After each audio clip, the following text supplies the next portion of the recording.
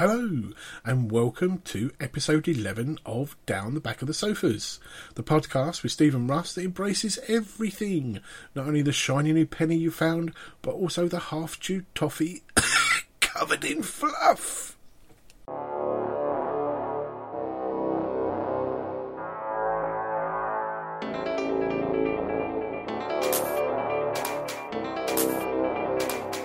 That's not you. It's a space station.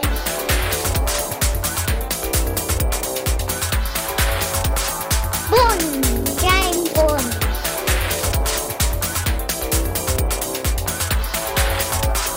Betty's a cell phone.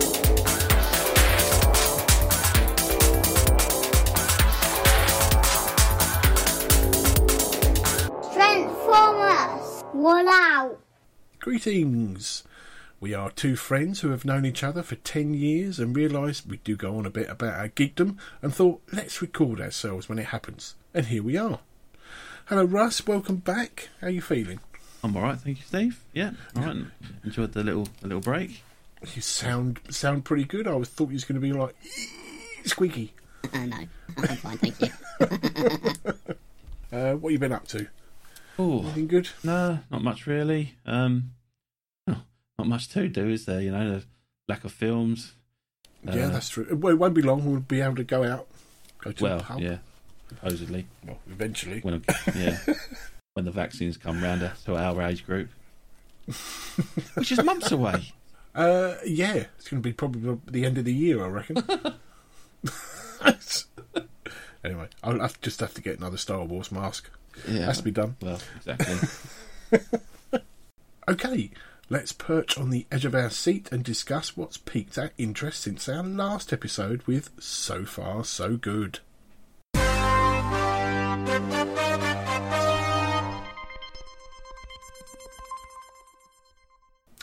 Okay, just to let you know, major spoilers through the whole of this episode, as per usual. So if you haven't read it, seen it, licked it, kissed it, tough.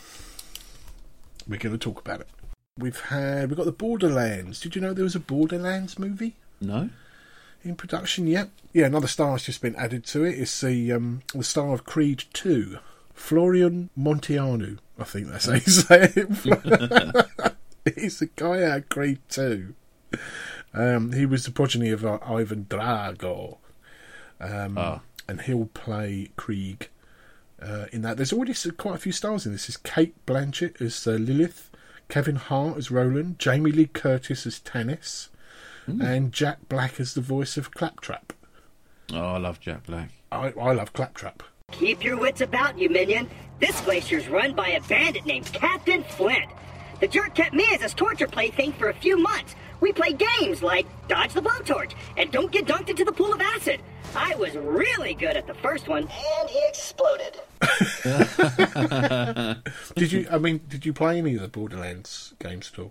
I've not played them personally. I've seen a lot of gameplay, and it's very a unique kind of graphical style they've gone to, where I don't know, everything's got like a really thick kind of like outline to it. I really do like the style of it. Just works really well. It's quite, I must admit, I enjoyed the first one quite a lot. I played quite a lot of that on the Xbox 360.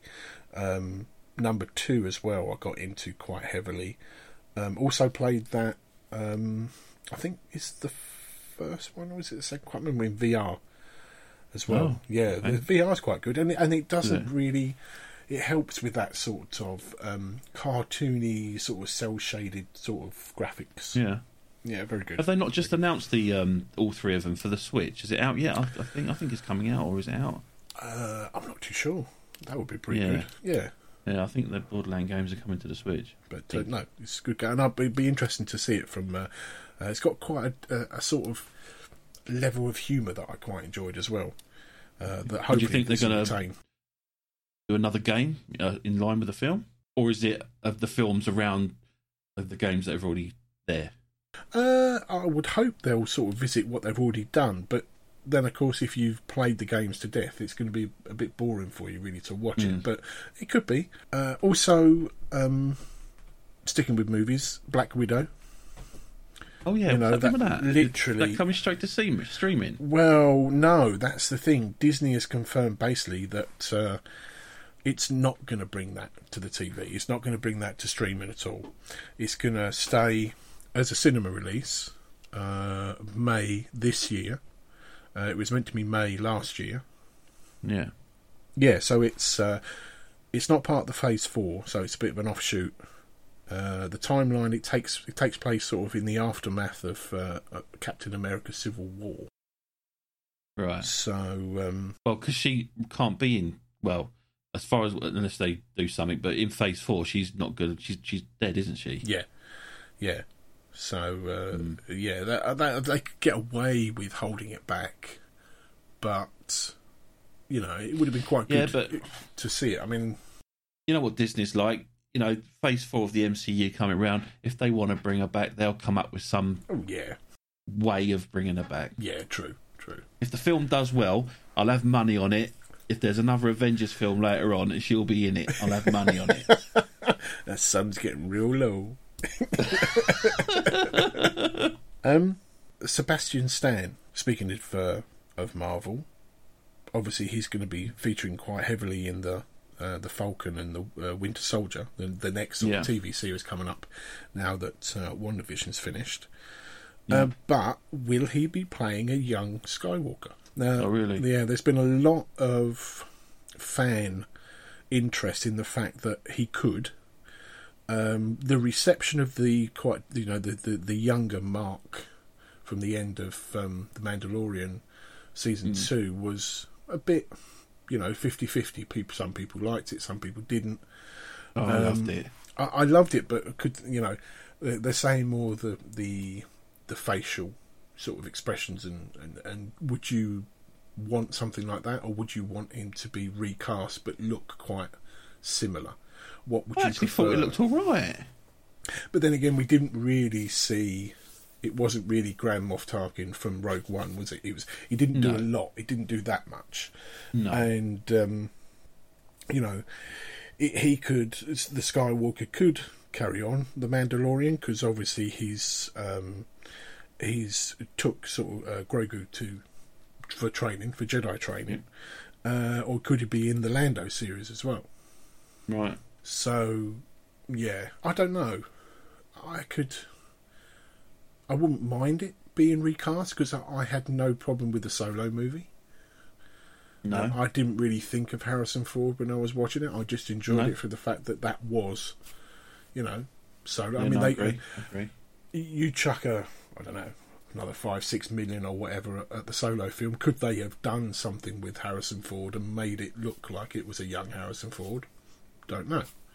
The thing is, though, Steve, is that because of the amount of years that have passed since the first Star Wars films came out, generations now, they will accept another actor playing Luke because, there's not the fandom's there, but not the same as what we were when we watched them as a kid. Younger kids now watching episode 4, 5 and 6 think, yeah, they're good films, but if they had to recast Luke, I don't think as the younger fans would probably quite accept it because they're not much as much like into the films as what we were. They're not got that connection that we've got. Yeah, I don't know. I don't know how I'd feel until I've actually seen it, which is not it'll have an effect on us. Not very helpful. Yeah. It's the whole Jar Jar Binks thing. When those films come out, the older generation couldn't stand the character, but the kids loved him. Yeah. But the kids are now part slightly older generation, and that's why he's become such a well-liked character because, those young kids that watched him when it first came out, they've obviously grown up with him, and, he's a well-loved character now. It could be the same with a Luke. Could be. I mean, it'd be interesting the way they go with that. I mean, it'd just be nice to see that character and see him being in something again because, as good as he is in the original trilogy, he really only got to where he was at his best in Return of the Jedi. Yeah. And then before you knew it, that was gone. Yeah. I mean, that part in Mandalorian, for me, was like seeing Darth Vader in Rogue One. That's the thing. See, at the Return of the Jedi, he was nowhere near as powerful as what he was in the end of Mandalorian. And there's a massive gap there where we don't see him progress from where he was at the end of Return of the Jedi up to that point, whereas he has the power that he has in The Mandalorian. And it'd be good to have that gap filled in as a story. Yeah, because if you think, all right, we caught up with him, we had to wait an entire movie before we saw him, in The Last Jedi. Last Jedi, again, was a 50-50 thing. People didn't mind it, or people were up in arms because how he had to portray how his character had gone. And then literally in the last film, he was the ghost.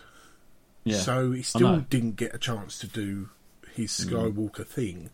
But there's not much of an age gap between what he was in the Return of the Jedi to what he was in The Mandalorian that we can see. So he's become quite powerful in a short period of time.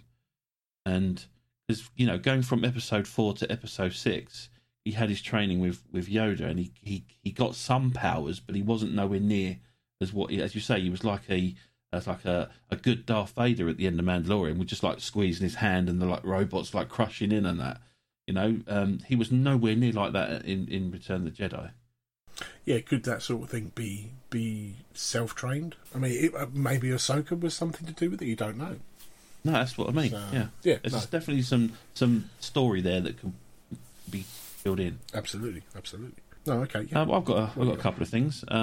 First one is, we've mentioned this game before, Elite Dangerous, and the fact that it's been out for quite a few years now, and we've always wanted, and the fans have always asked for, us being able to walk around the stations and walk around these planets and whatnot. And it's finally coming. Yay. So they announced it a little while ago. It's called Elite Dangerous Odyssey. It's a new expansion. And even though the most recent announcement is unfortunately for console players, you're going to have to wait until a little while longer. It's not coming out until the end of the year. For PC players, if you've purchased the expansion or you've got the lifetime expansion, the alpha for this is going to be out on the 29th of March. I think it's just a first step, because you still can't walk around your ships from what I can see. It is just very much stations and going on missions. But I think it's a first step. Knowing Frontier, I see what you did there. But knowing Frontier, this will be a let's roll it out, see how the technology works, and then we'll build upon it as the years go by. That's what I think is going to happen. Anyway. I think didn't I read or saw somewhere that it's going to be a sort of fairly smooth transition. The fact that it won't be in VR. Your ship will still be in VR, but when you go to walk, it will just go to a screen, which is full screen. Fair enough. But I think the ship, that would be pretty cool. I mean, the fact that I have stood up in the ship before, but of course you leave your body behind in VR, and that's pretty weird, because you just see a body with no head. But that intrigues me a bit more, I suppose, because I've already had this, and so have you, with No Man's Sky. But it just seems that to walk around these ships would be so much better, because you've got I used to love ferrying people around,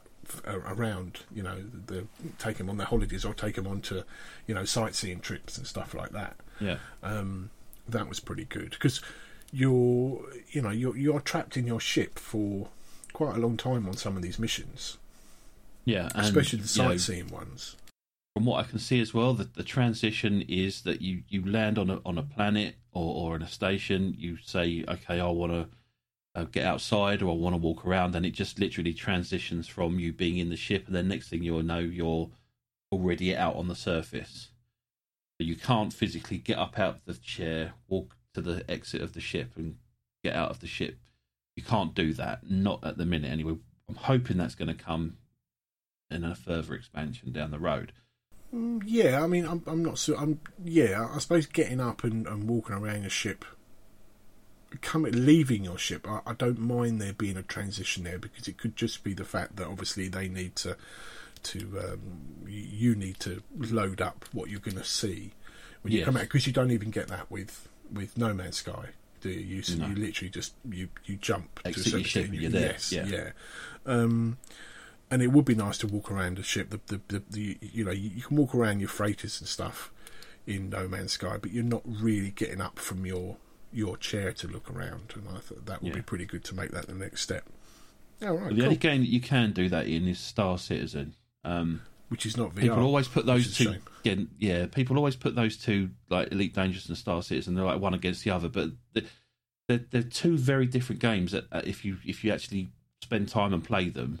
But Star Citizen, as clever as it is, and that yet you can go anywhere, walk around the ships, and that it's as buggy as anything. It needs a lot of work still. And it just surprises me the amount. I mean, even, you know, Elite Dangerous, the amount of money that they have, but they're so slow. Yeah. And what gets me is the fact that, you know, recently we've just had Sony say, yes, we are working on the successor to the PSVR. We are doing it. You know, it's going to be better than what it was. And that really made a nice change. Just let people know that you're working on it. Yeah. And the fact that, yes, there will be one.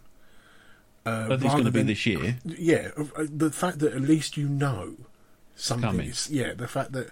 Because when they don't tell you anything, it's like, are you working on this or not? Because you know people want it. Just tell us, yes, we're working on it. It is going to come out. We don't know when, but we are doing it. But the fact that... And I think Elite Dangerous did the same thing, is the fact that they said it's not VR at the moment, but we do want to bring it, but we can't at the moment due to certain restrictions. Limitations. Yeah. But they're all very secretive with That's what I don't where get. they're going. Yeah. And like, surely if you want people to be invested and spend money in your game, surely you should tell them what's coming. That's the point, and that's why I've not walked away from Elite Dangerous, but I haven't played it, because I'm thinking, right, until it's where I want it to be, which is round about where No Man's Sky is, then I'll go back to it. Because I don't see the point of me having to learn everything again for it just be stuck in a ship. Yeah. You know, It gets to a point where that gets a bit too samey. Yeah, but not only that, because, all right, No Man's Sky wasn't the best example for quite a while, but the freedom you have in that is just so much more than what you get in Elite Dangerous. And Elite Dangerous came out, I think, well before that. Yeah. Yeah, and even with this expansion, it's not going to be what you can do, you know, in No Man's Sky or Star Citizen. It's not going to be that. This is very much a first, let's see how it goes kind of thing, and then we'll probably build upon it. This is what I don't get. Why they've got to see how things, you know, the fact is they need to give us the game that we're looking for. Is the fact that I don't just want a bleak planet that I can walk around. You know, I want something where there's, you know, there's buildings, or there's, you know, there's people living there. There's something going on. You know, even if you think, right, okay, you go towards this planet, even if you can't sort of see and land like you would normally, because graphically there's a lot there to put on the surface. It's trying to work out. It's trying to give us stuff with, all right, there's limitations with the fact you have to download something. So, you know, you go into a portal or something that you then land, and then you come out, and there's the equivalent of GTA, where you've got buildings and roads and stuff, but you're obviously more Blade Runner-ish. But give us that. You know, say for instance you have to go through a decontamination thing or something, and while it's doing that, it gets rid of all the stuff that's in your ship and all the space stuff, and just you're then loads in all the new. Yeah.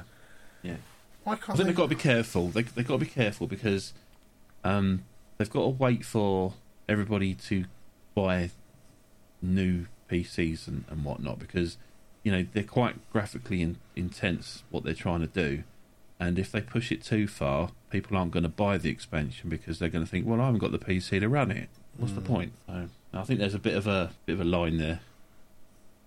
I think as long as they keep doing what they're doing, but just do it a bit quicker. You've got the money there. Although saying that, I mean, thinking of Cyberpunk 2077, that was a complete fiasco. What a mess that turned out. Even the source code is out in the open, you know. They got hacked. What a mess. I was talking about that to Graham, and I just said, literally within 5 minutes of me playing the game, I was driving a car, and this chappie was sitting mid-air right in the middle of the road, sitting on nothing. And this is the PC version. Yeah. And I'm sort of driving towards him thinking, I'll probably just drive right through him. He's not really meant to be there. I hit him and then get punished for it. And it's like, well, hang on a minute. Yeah, they messed that right. The amount of years they worked on it as well, and they messed that right up. So anyway, that Elite Dangerous Odyssey, PC Alpha, 29th of March. Look out for it if that's what you're into. Lovely. Cool. The only other quick thing I've got is on Disney Plus. They've added now what they're calling Star, which is basically their box sets, if you like, of there's films on there, but I think the majority of it is like box sets of like series, like dramas and all that kind of thing. Isn't there a lot of stuff that's come over from Fox? Because obviously they've bought Fox now, haven't they? Fox so you've got like all the Family Guy and American Dad and just all the Fox series. There's some older films as well, so it's a bit. It's feeling a bit more plumped up than what it was. But you've got the whole of 24 and you're into that kind of thing. And so, it's pretty good. Well, you say no additional cost. I think if you didn't buy Disney Plus when it first came out in that certain period of time where they were doing like an offer, I think it's been increased by £10. Yeah. But those that purchased it within the introductory offer, I think that Disney have said, I think I've had an email that said, we're going to just charge you that same amount again this year because you kind of like, you were one of the early sign-ups kind of thing. Yeah, it's all right. All right. There's not too much on there that I'll probably end up watching, but... Yeah, I must admit, I wasn't too, like, oh, wow, but it was something else to think, there's older stuff there I might catch up on. But, I think I was wowed a little bit more about all the new stuff that we was getting on Disney Plus. Plus, we was also getting a lot of Marvel and Star Wars and that was 4K. That at the time you didn't have on Apple, but now Apple have been able to ramp all those up to 4K. So I wonder if it was a bit of an exclusive to Disney Plus for a little while to say, come and watch Star Wars in 4K because this is the only place you can see it. But of course now everybody's been able to do it now. So the only thing I don't like with these subscription services is that you like, I don't think Netflix have done this yet, but certainly Disney Plus, and I know a couple of the other American ones have done it, is where you're paying either a monthly subscription or you've paid for it a year in advance. Yet they've got a new film that's come out, and all of a sudden it's labelled premiere. They want you to pay another £15 to watch it. It's like, well, no, I'm paying you a monthly subscription, or I've paid you a year's subscription. I don't want to pay another £15. I should just get that film as part of what I've already purchased. I think I don't entertain it. I'm not going to do it. I'm not going to go down that route. I'm not going to start paying £15. I can wait another couple of months and watch it for free. Not free, but as part of your package. Yeah, I mean, I didn't do that with Tenet, and I didn't do it with Wonder Woman 1984.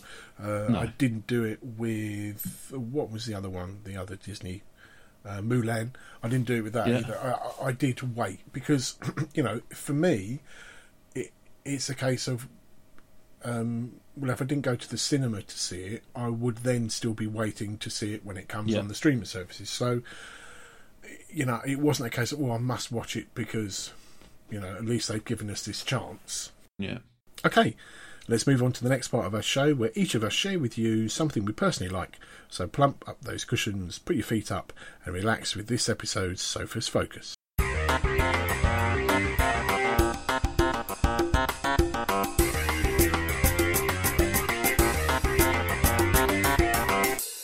Okay, so Russell, what have you got for us?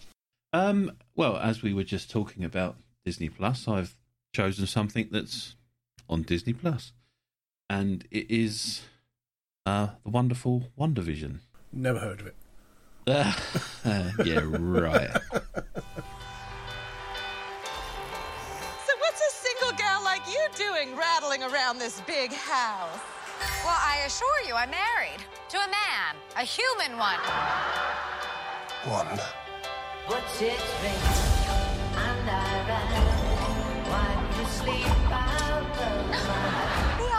unusual couple. Oh, I don't think that was ever in question.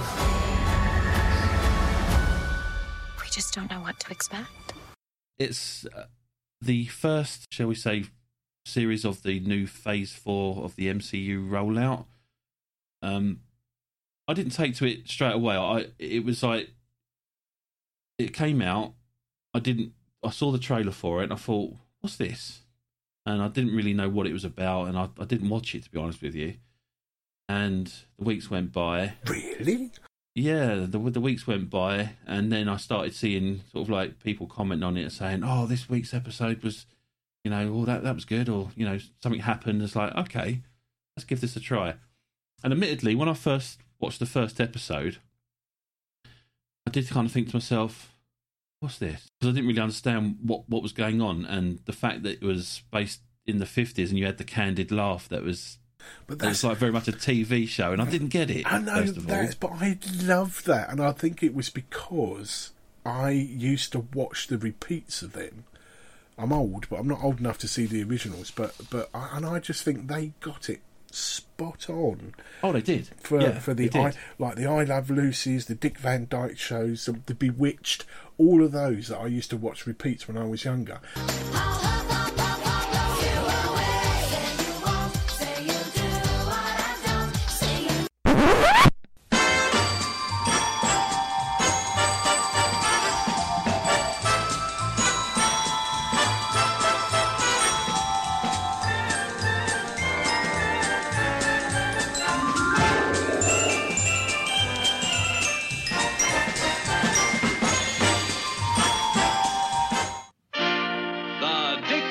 Show, starring Dick Van Dyke, Rosemary, Maury Amsterdam, Larry Matthews, and Mary Tyler Moore. They had with the canned laughter, with the movements, the over-exaggerated emotions and everything. They got it spot on. It wasn't that was putting me off. It was the, what is this? Where's it going? That's what I couldn't grasp from it all. It was like I didn't know what direction it was going to go in. Yeah, but I like that because I was thinking, eventually we will get to it. But it was more the case of I was just loving how well. I mean, even some of the special effects that they did in the first couple of shows was all done how originally they did the special effects, with strings, with wire. There wasn't any CGI apart from the bits where it's clever, when he walked through furniture. Yeah, fair enough. But like when she was moving the plates and doing stuff like that was all done how it was originally done in the shows. Yeah. So you had that bit of a jerky movement to the plate. It wasn't perfect, and I love the set. The set, the way that changed, the fact that every episode was like a new decade, wasn't it? Like it started 50s, 60s, 70s, 80s. Well, that's what I mean. You had that, and then you had like the 70s, which was more like the Brady Bunch, that sort. And then you had like the 80s, which was like, Michael J. Fox, Family Ties, or Different Strokes. And then you had like the 90s, which was like Beverly Hills, was it 9120 and all that sort of stuff. I have to admit, I did like the intro. Kind of like changed every episode to be like the decade you were in, kind of thing. That's clever. I did like that. And I just think the sets. I mean, the American ideal of how big their houses are for like just a normal family. They're huge. They've got so much room, and the kids were weird. That was funny when they was growing up, and suddenly they'd drink and they'd shoot up. Yeah, I like when the bit where Agnes finds the dog, yes, and the boys didn't know how to react, and she said like, "Don't grow," because they were going to grow. Yeah, don't handle this. You've got to handle this right. And I absolutely love, Evans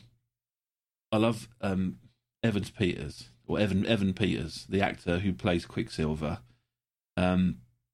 I don't know. I just really like him as an actor. I love him in the X-Men films. He was good in there. He's great. But I wasn't aware that he was who he is as far as being her brother, because there's no mention of that in the X-Men films. He's Quicksilver, and that's it. I didn't know it was the same character, but it is.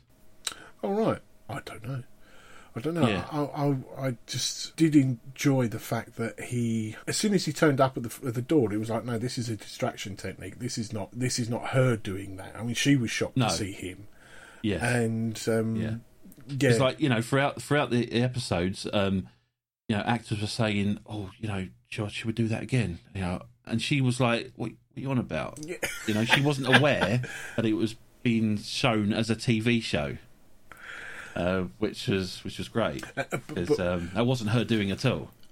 And again, it was quite good as the episodes went on. It suddenly grew in scale, but you saw like when the Vision was going to the outer limits of the town, what an effect it was having on them, because they were all like, they were either sort of static and not doing anything, or just doing one sort of movement, and you saw that woman who was just literally just moving her arm continually with just a tear going down her face, and it was like, oh my god, imagine being trapped like that and there's nothing you can do about it. And I can understand why he was trying to to stop her from doing this, because of the hurt that she was causing. There's no way Vision would have put up with that. So I worked out quite early on that it was her that was doing all what was going on. Yeah. I didn't work out that she wasn't, in charge of the way it was being projected as a TV show. I didn't work that bit out, but I worked out that it was her that had created this whole world kind of thing. Yeah. Yeah, I thought it was really good.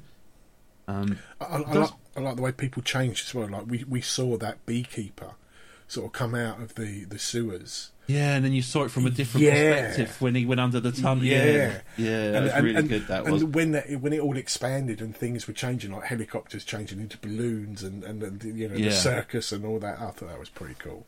Yeah, because when we first see the beekeeper, she sees him and she says no, and she changes it.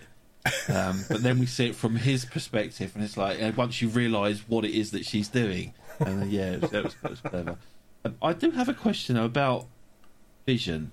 Yeah. So they've put him so-called back together, and he appears as White Vision, which apparently he is in the comics as well. He comes back as White Vision. Yeah. So is he? Because he hasn't got the stone. No. So is he? Because the pretend Vision that Wanda made up put the memories of him into his memory. That's right. Yeah. So is he now going to be Vision going forward? Is Vision still going to be a character? I think it's for them to decide, because his eyes changed. I mean, what Paul Bettany was quite funny, because he was saying about, he was trolling people saying, I'm going to be working with somebody I've wanted to work with for ages. He was talking about working with somebody he'd always wanted to work with in the industry, and I was really looking forward to the cameo and all of that. And of course it was him all along. But you could see the differences in his two acting styles for both the characters, and I thought it was very good. Because he said, right, I am Vision, and then just disappeared. Yeah, once he puts all when he puts all his memories in him and his eyes change, he becomes like more humanised. If you like, he says, "Yeah, I am Vision." He just flies off, and you don't see him no more. But his programming was that he had to kill Vision. So did he fly off to kill himself, or did he? We're going to see that in another episode where he's got the conflict of what he's meant to be doing, because all he knows is his programming, and that's it. Yeah, but did the pretend Vision overwrite that by giving him all the memories? Possibly. As soon as we saw like director Hayward, you just knew he was going to be the character that. You just knew he was going to be somebody not to be trusted at all. And I like they brought in the daughter of Maria Rambeau from Captain Marvel as well. Yeah, and the fact that Monica Rambeau. Yeah. But also the Jimmy Woo from Ant-Man and the Wasp doing his little magic trick things. Yes, that I thought was fantastic. Monica Rambeau actually turns into the character. Is it Photon? Yes. Yeah, and that's how she manages to basically the bullets go through her. Yeah, and then you got one of the boys doing his Neo from the Matrix. But I quite like the Kat Dennings. I character like from her. Thor. I've always liked her. I thought that was perfect, and I love the fact that they're intertwining all these people, and really making it. Because that's the one thing I couldn't get with some of the DC stuff was how, you're getting different actors and that to play the same. Everything's moving at the same time. So you've got the TV series and you've got the movies, but you're using different people. Whereas what they're trying to do here is use the same actors, which really sort of brings everything together. Yeah. So yeah, and also as well is that she's not aware that she's the Scarlet Witch until the end, and it turns out so Kevin Feige, who's the head man in charge of Marvel for Disney, he's come out and said that she at this present moment is the most powerful character or Avenger in the MCU. Now, had she had known what she was capable of in Endgame, I think the battle between her and Thanos would have been a lot different. Yeah, but you know why she couldn't do? She had him on the ropes. Yeah. And what did he say? Can you remember? No. I think he said, was it Hellfire?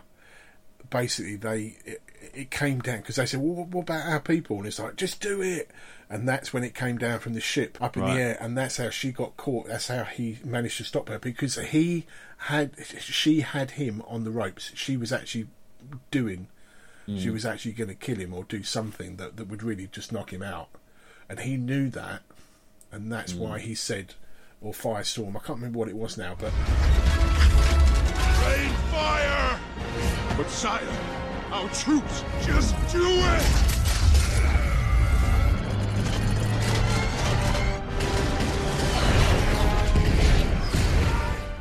If he hadn't have done that, I think she would have had him on the ropes.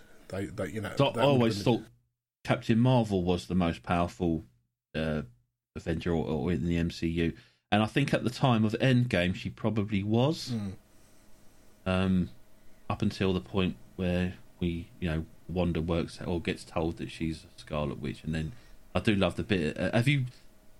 Some people might not know this, so you get on the last episode, you get the end credits, and you got the bit with Monica Rambeau. Yeah. Or Rambo. If you keep going, there's another bit. Yeah. Oh yeah. What was it? It's Wanda's in a cabin. Yes. And she's like two different characters. The Scarlet Witch is in another room looking through the spell book, and so she looks like just the normal woman just outside the cabin. Yeah, and then when it goes in, she's there full costume, everything, just looking at that book. Now that book, that's missing from Doctor Strange. When he's showing all the books, there's one missing, and that's that book, that she's got. Okay. So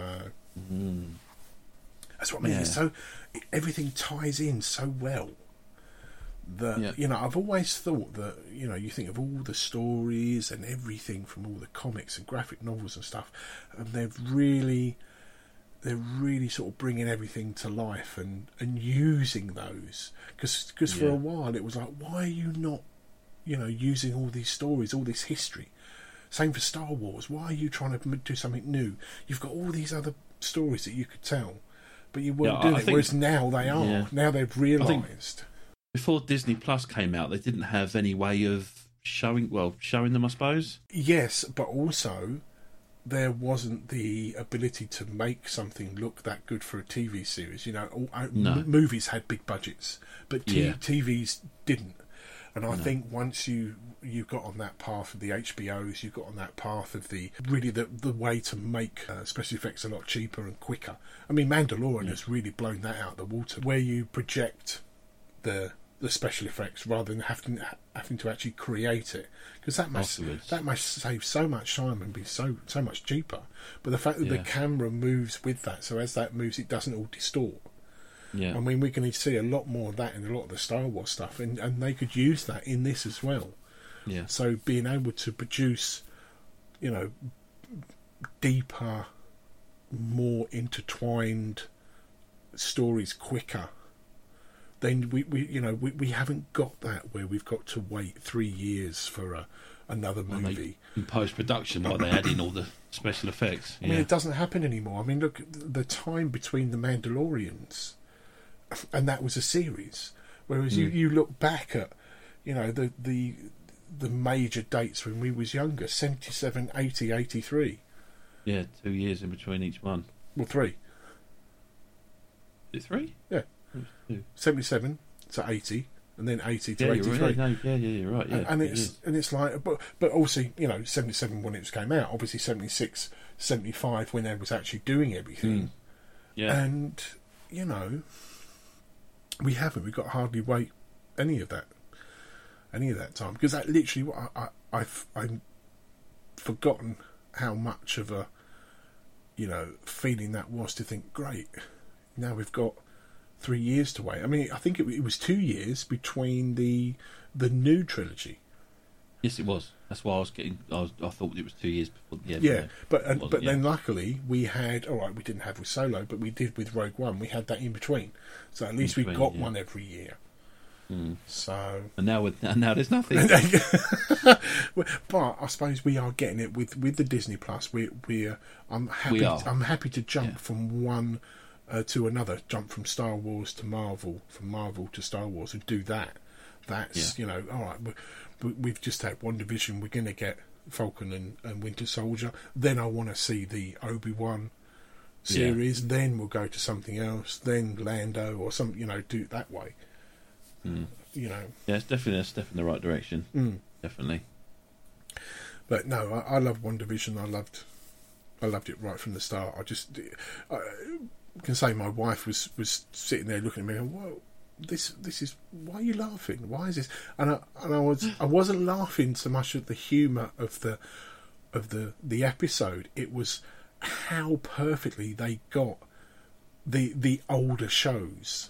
That takes a lot to try and recreate that. And I was thinking of Paul Bettany, he's overacting, but he wasn't. And looking back at the older shows, that's how they acted then as well. They each of them had it perfect, and her as well, her mannerisms, how she was dealing with stuff, and I thought it was perfect. Yeah, it was clever. Right, I have a couple of books that I absolutely adore. There was a very small one that came out in 83 over here and 84 in the US, and it was called The Meaning of Liff, Liff, and it's by Douglas Adams, obviously better known for Hitchhiker's Guide to the Galaxy, but also John Lloyd, who produced Blackadder and is a creator of QI. Put simply, these books are a dictionary of things that there aren't any words for yet. But it's also a realisation that things don't just happen to you. They happen to everybody else as well. Right. And basically they're all name places. And then there's a description of either an action or an experience. So, for instance, Macroom. So, Macroom, that's an electric kettle that goes on enthusiastically boiling long after it should have switched itself off. Fingal's Cave, the inevitable result of cheap lavatory paper. And my personal favourite, Fakum, to decide against helping those less fortunate than yourself. Now, I have to admit, when you said that we were going to be talking about these, I'd never heard of them. I don't know what they are.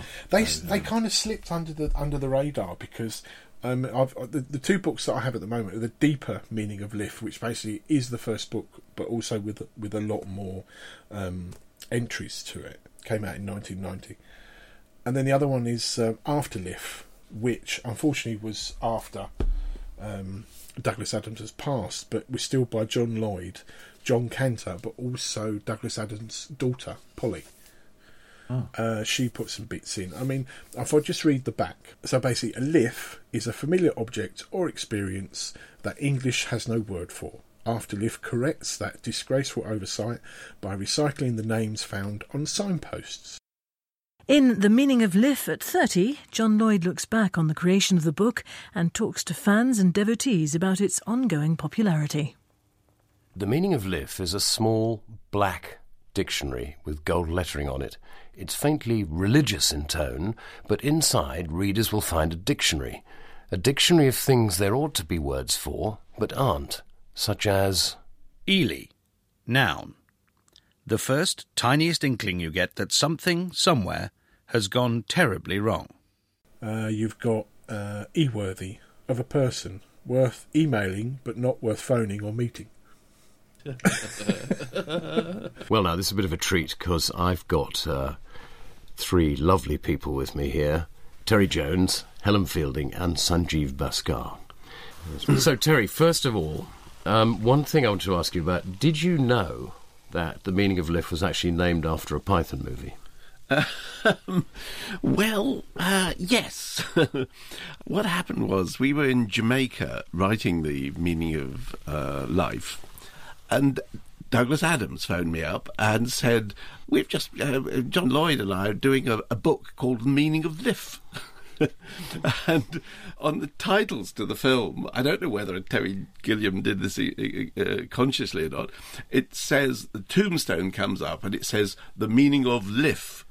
And then a lightning bolt comes and burns on the foot of the E, so it reads life. That's amazing. I didn't know that. Because Douglas, the whole idea was he thought people would mistake the book for your script and that they would therefore sell a lot more copies. Bowdersmere, one who dishonestly ticks the I have read and agreed to the terms and conditions box. And there's so many of these that quite a few famous people have got onto these books and really love them, because they are they're so funny. When you start reading some of these, you just go from one to another. Somebody else for whom The Meaning of Liff has a particular place in his heart is Matt Lucas. I first discovered The Meaning of Liff a few years after the book was published, maybe around the late 80s, because Comic Relief brought out a big almost like an annual with contributions from lots of different comedians like Lenny Henry and Smith and Jones, Ben Elton, people like that. And there were a few pages of The Meaning of Liff in there, but they were new. They were new, and it was me and Douglas and Stephen Fry. That's right. Well, I read that, and that led me to get a copy of The Meaning of Liff. And I can safely say it's my favourite book of all time. And when I went on Desert Island Discs, I had it as my favourite book. That's the book I'll take with me on the desert island. Hapas is a noun. The amusement caused by passport photos. Everybody does it, but there isn't a word for it. This is giving it a word. Yeah. I like that. What's this one? Sidcup, a hat made from tying knots in the corners of a handkerchief. Skagway, sudden outbreak of cones on a motorway. So they're all town names, are they? Yes, they're all just used. Yeah, right. They're all place names that have just been reused as that experience that you thought as a name for a description that hasn't got a name. Exactly. Yet. I only thought it was. I only thought that sort of thing happened to me. No, happens to everybody else. Do you find that sometimes you come across a concept in it that you thought had only ever happened to you? Is that one of the things that makes you laugh? Well, I think that's the whole book. The whole book is the realisation that the personal is actually communal, and the realisation that we're all part of something a lot bigger. So, in a way, there is the meaning of Liff there. The realisation that you are not alone, that you've experienced the same embarrassment. Scoria, noun. A small hunting dog trained to snuffle amongst your private parts. Tingrith. The feeling of silver paper against your fillings. So when did the second... So you said the first book came out in 1990. When did the second book come out? Yeah, so the very, very first book came out in 83. The Deeper Meaning of Liff came out in 1990. And the After Liff, that was first published in the UK in 2013. Oh, okay. Which was literally, if you think about it, the 30th anniversary of the first book ever being printed. Yeah, it's just got some really, really funny entries. So are they widely available on Amazon? Yeah, please. I mean, you can even download it onto your Kindle and stuff. Please, if you get a chance, you need to just, because it's one of these. It's not really a book to read as such. It's a book just to open at certain pages and just read and have a little giggle. These are the ones that you will, you'll laugh out loud in public. People will look at you funny if you've got your headphones on and you're just reading these. Beppu, noun. The triumphant slamming shut of a book after completing the final page.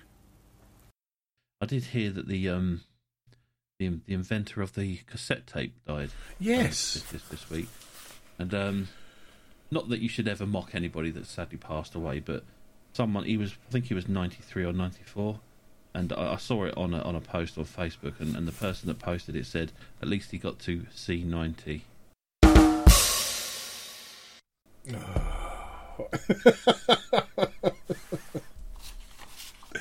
That's fair enough. I'll give you that one.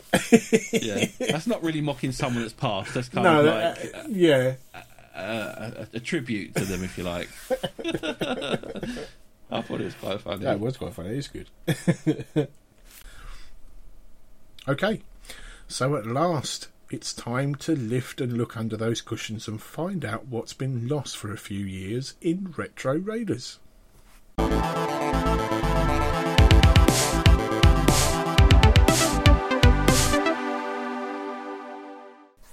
Okay, what lovely, lovely movie have we got this time? I have a bit of a special one this time round. Probably been one that we've wanted to talk about for a while, but we just haven't got round to it yet. And it is the absolute wonderful The Last Starfighter. Hooray.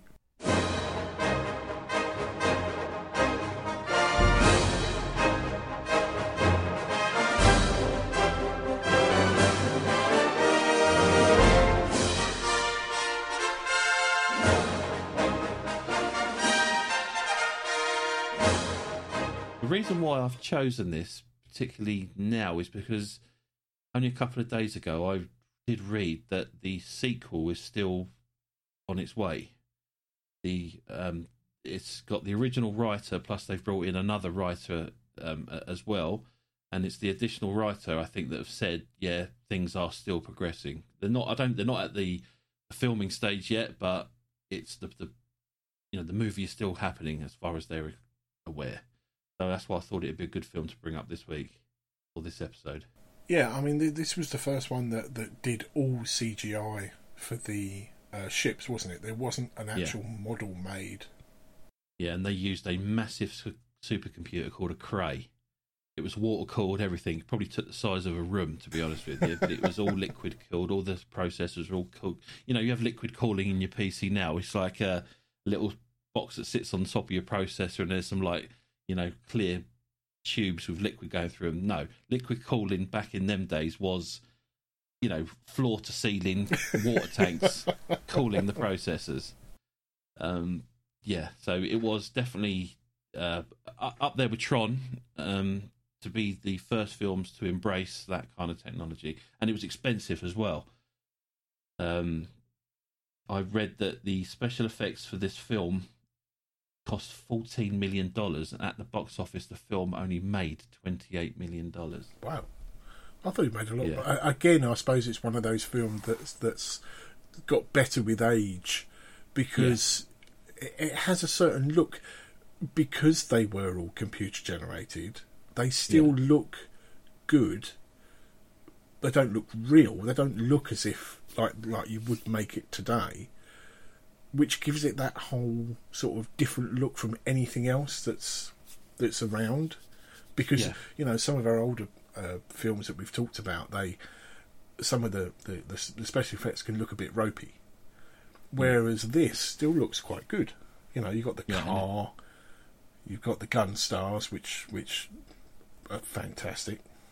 Yeah, but for a film to have half of its budget spent, well, not half its budget, but half of what it made on special effects alone, was kind of like unknown back then. It's like special effects was kind of like it was a bit of an afterthought, because a lot of the time they didn't know how to do half of what they wanted to do, so it was kind of like just hashed in. But no. So let's talk a bit about what the actual film is. So it's about a young lad, Alex Rogan.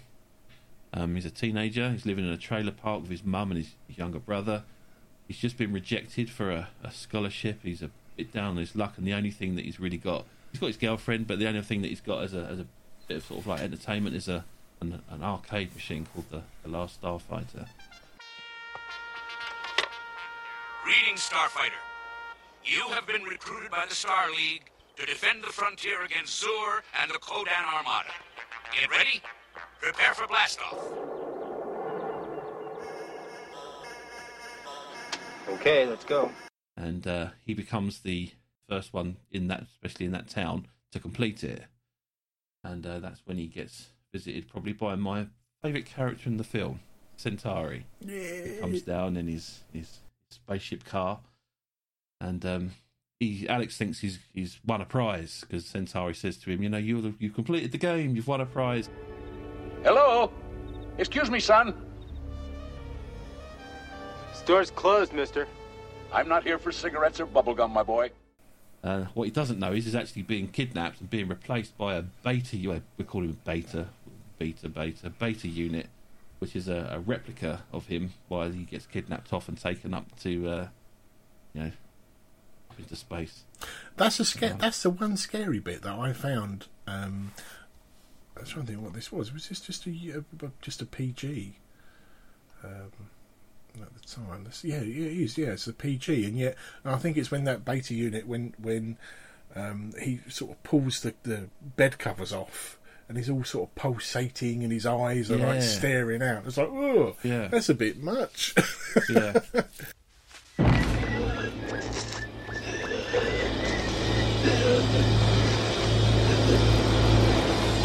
Because I wanted that to show to the younger kids, and sort of I can't, not with that bit, because it freaked them out a bit.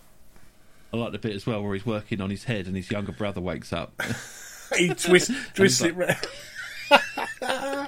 And he says, "You're dreaming. Go back to sleep." I've luckily enough, when I got to meet Lance Guest, he signed the book that I had, and he put on there, "Back to sleep, Steve, or I'm telling Mum about your Playboys."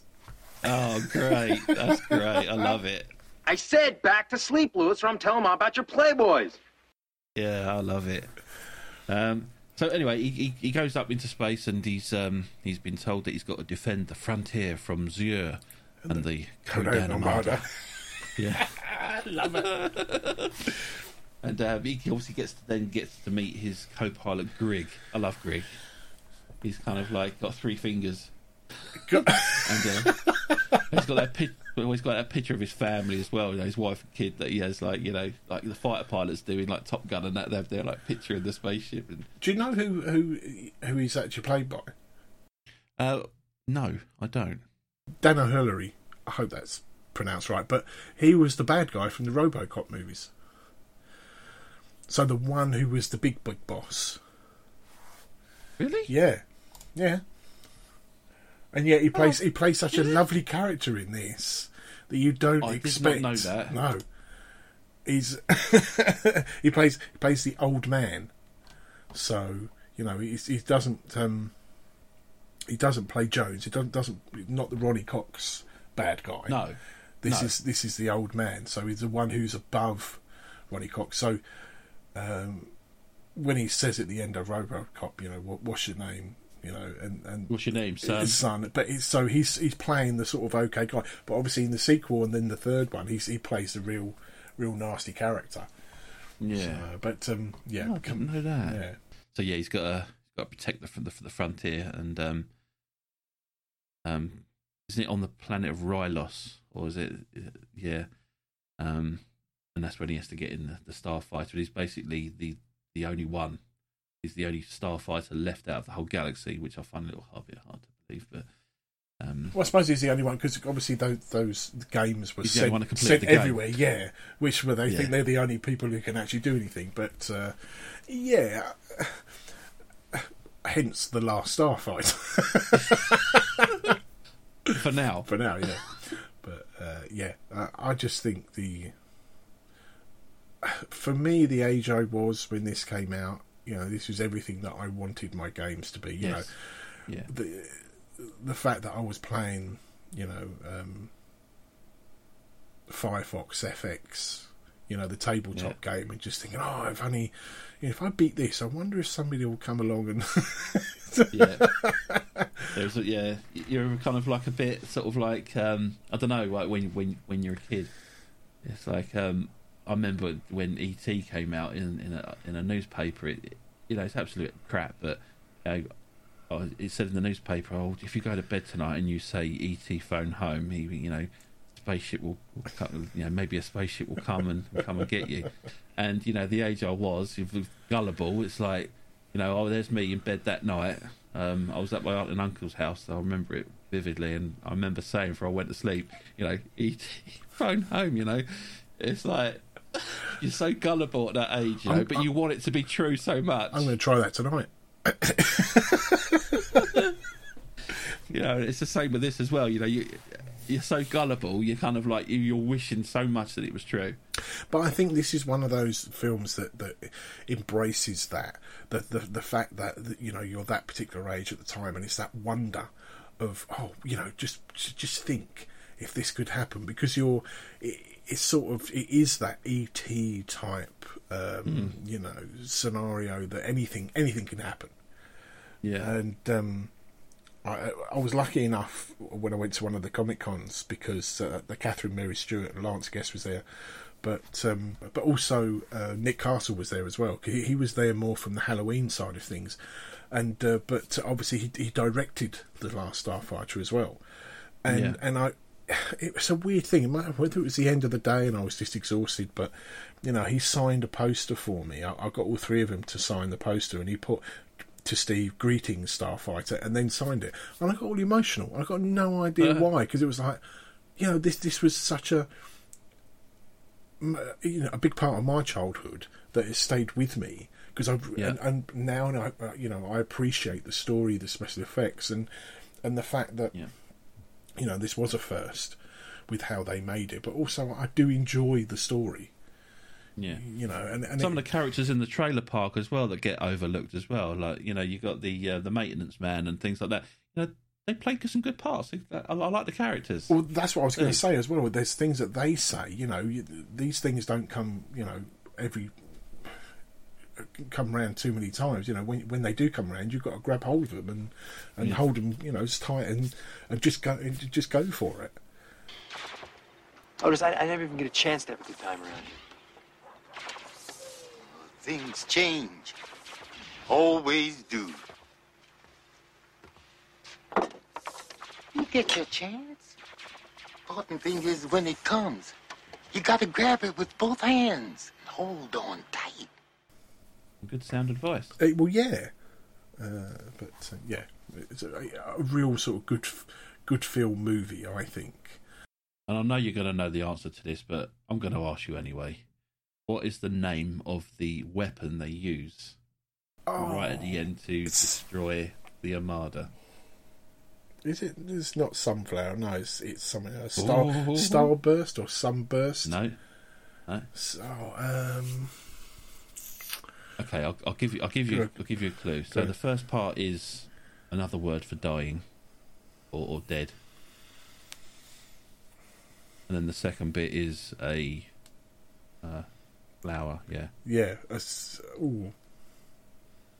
can't remember. It's Death Blast or something. You got the first bit. Yeah, you got Death.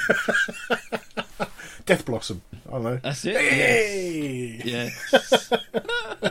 I knew it was in there somewhere. You just had to get it out. I knew it was there. Oh, brilliant. Yeah. And even that, when that sort of kicks off and they're spinning round and because it's like there's no control over it. It's just like I'll hit one button, then the ship takes over and it just spins in all directions and fires everywhere.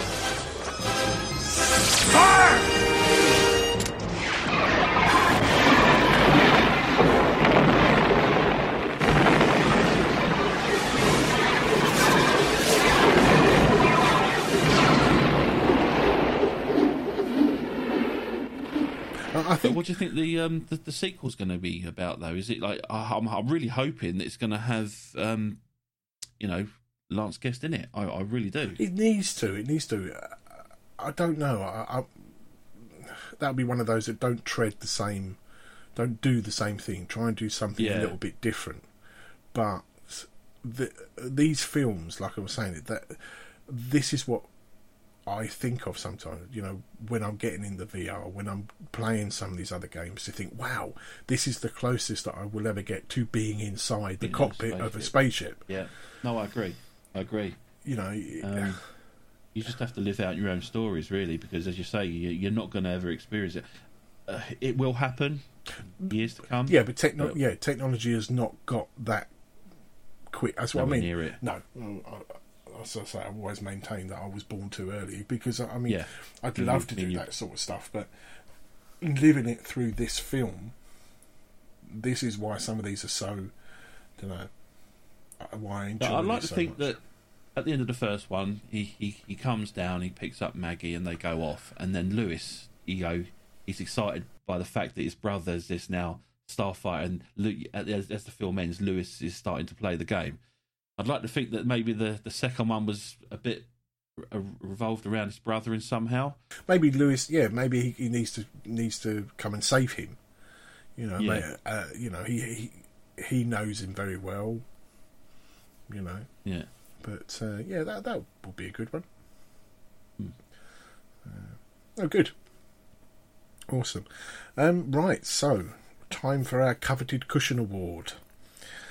So the scores can be between 0 and 10 cushions. A score of 0 to 4 gets you a very dirty, sticky, half-chewed toffee covered in fluffy excuse of a cushion.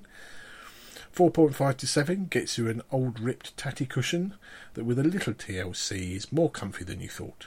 7.5 to 9 gets you a silver silk cushion which has the groovy tassels on each corner, and a big old 10 gets you the gold velvet cushion that would have you believe you're snuggled into the warm lap of a Wookiee. So, what are you going to give this one then, Russ? Need a lot of thought. You've got from 0 to 5. Yeah, no, tricky one. I think when I first watched it definitely would have had 5 cushions, but today, you know what? I'm still going to give it that 5 cushions. It's a great film. Watch it more than once. Keep watching it. It's one of those films where you can keep watching and it doesn't age or get boring. Just keep watching it. It's a great film. I think you're absolutely right. We keep doing this, and I apologise the fact that we're, we keep giving out these high numbers. They're not going anywhere, but serves us right for living through an age where we've got some fantastic movies.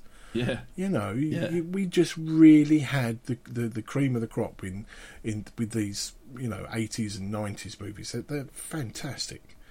But yeah, I mean this does have a special place in my heart. I mean, I've got posters, I've got a storybook signed, T-shirts. Spent way too much money getting everything signed, but it was a good experience. I know this is definitely one of your most favourites. So good to finally talk about it. And, I've seen some of the memorabilia that you've got. I've not seen some of the signed things that you've got, but quite often when we'd come around and see you, you'd have a T-shirt and you'd like quiz me on it. It's like, what's this? Like, it wouldn't say anything on it. It would just have a pattern on it or something, and you'd say, right, what's this pattern from? Or it's like, and I was like, trying to guess where this wavy line might have been, and things like that. But no, yeah.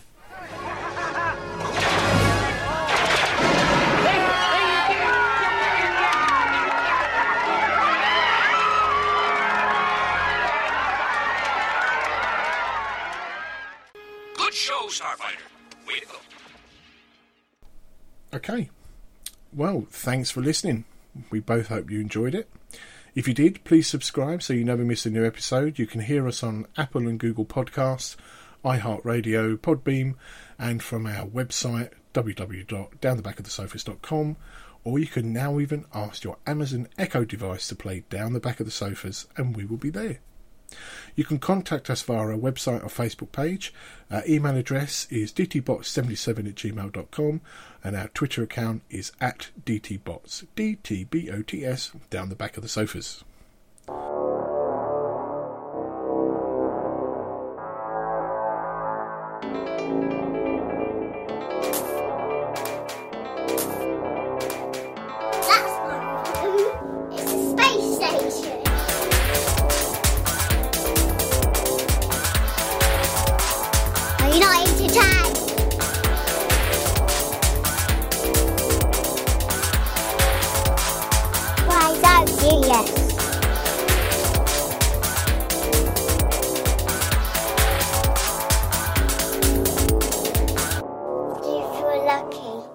Bridgie, you punk.